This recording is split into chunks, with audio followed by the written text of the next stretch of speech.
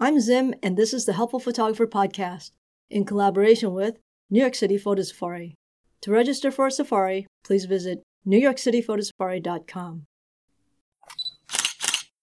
I've received a lot of questions about photographing birds lately, and since I pretty much have no experience in this area of photography, I've decided to invite our very own Alison Precious to join me in today's podcast. Alison is a photographer based in Gravesend, England, and is a standing member of the British Royal Photographic Society, and she's an amazing bird photographer. Hey, Alison, how you doing? Hi, Zim. Good, thank you. You? Good. How are things in Gravesend? Very dark. It gets very dark in the winter quickly, so we have very short days, which is quite sad, really. So less shooting time, in other words. Yeah, less shooting time, less time outside. And that's why I don't live there. Hey, so as you know, the reason I'm calling you today is to get some advice for beginning bird photographers. You're our resident expert on shooting birds, and I know that you've been doing it for years and years, and you've spent ridiculous numbers of hours out in the field. So I'm wondering, what is the most important piece of advice you can give to our listeners about how to shoot birds if they're just starting out? If you're just starting out, the thing to do is start simple. The very first thing you need to do is get yourself a bird identification book where you can learn their habits, what time of the year they're in certain places, what they like to eat, where you're going to find them. So I suggest really the best place to start is in your own backyard. There's loads of different bird foods available to everybody now, and it depends what sort of birds you want to attract to your garden. But, you know, if you're going to attract tits, they like seeds. Blackbirds like raisins, parakeets like peanuts. And that's recently I've had a pair of parakeets come into my garden. And so I've stocked up all the feeders on peanuts, and they're now regular visitors. So that's good. Okay, wait a second. Parakeets are native to England? They are now, yes. Apparently they came over from Spain. They hit all the coastal resorts first, but they're gradually creeping inland. Wow. So, in other words, your main piece of advice here, your first piece of advice is do your homework. Exactly. You need to know their habits, what they like to do, what they don't like to do, what food they want. Definitely get a book. And you're saying let's start in your backyard. And this is great because we're heading into winter. And honestly, I really don't want to go out in the forest and sit in the forest too long because I'm in the Northeast and it's kind of cold out there. So we can start attracting local birds to our own backyards if we know what the local birds like to eat.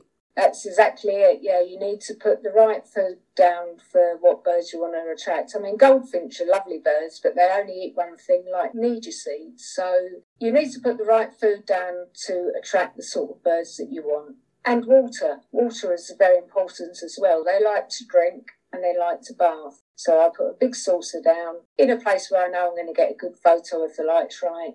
And they learn it's there and they will come back time and time again. So in other words, your backyard bird restaurant has to have good food and good drink for the birds. Is that right? That's exactly it. And not only that, mine get good dog hair because when the blue tits were nesting in my nest box I have in my garden, luckily I get visitors every year to that. The dog hair is like a lining for their nest. So I place the hair into the hedge, wait for the blue tit to come along, shot a few shots. And I got one of those shots published in the Country File magazine. So I was really, really pleased with that. Oh, that's great. But never mind that. Where the heck are you getting dog hair? Off my dog. I've got a Springer Spaniel called Alice. Okay, so in order to shoot birds, I also need a dog? You're probably better off without the dog. You know, you want to catch the bird, and in the garden, which is quite small, you know, she puts them off. But then saying that, when I am out in the field and I'm looking for where birds are, she'll flush them out for me. Oh, that's great. There's pros and cons to that. In other words, your backyard bird restaurant, you're not only just providing food, but you're providing shelter for the birds too. Is that correct? That's correct, yeah. So here's another question for you. What about cat hair? Can you use cat hair? I suppose so. I mean, where I go over the marshes, there's lots of ponies, so I often pick up horses' hair. Anything furry they like to line their nest with. Because, like 50% of all households in the United States have cats. So right. Yeah, so I think that would be a really... I'm sure that cat hair would work just as well as dog or horse hair. One other thing, so where you're putting your feeder and your water up, are you looking at lighting at all and positioning that for optimal light? Yes, I do that. I also make sure they've got a safe place to go in and out to the feeders. So they like a bit of cover. So if you park it up against a hedge, they can nip into the hedge, or by a tree, they nip in and out of the tree. But yeah, I always position mine for the light as well. Okay, so food, shelter, and atmosphere. Exactly right. Know their habits. Wow, they are picky critters, aren't they? And some birds you only get for a couple of months a year. So like the cuckoos, they come in May, they've gone by June.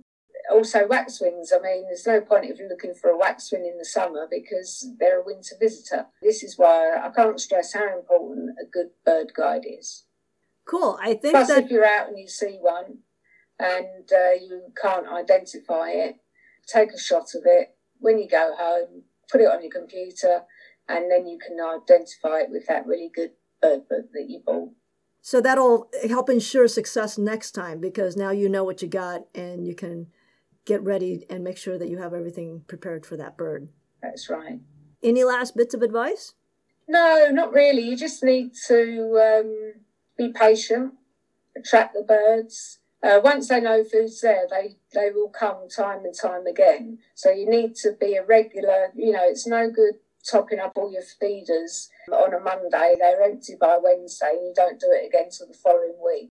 The birds won't be happy with that. They need a constant supply if you're going to keep the birds in your garden. So in other words, you need a really high Yelp rating for your bird restaurant. You do. Good deal. I think we got it. Study the birds, make sure they have everything they need, food, shelter, atmosphere, and make sure everything is in a good spot for you to take the shot and go from there. That's right, yeah.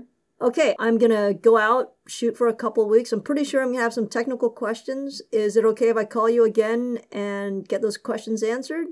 Oh, of course. I'm all for educating people about birds. Thank you so much. Enjoy the rest of your evening, and I'll talk to you in a couple of weeks. Cheers, then. Thank you. All right, bye.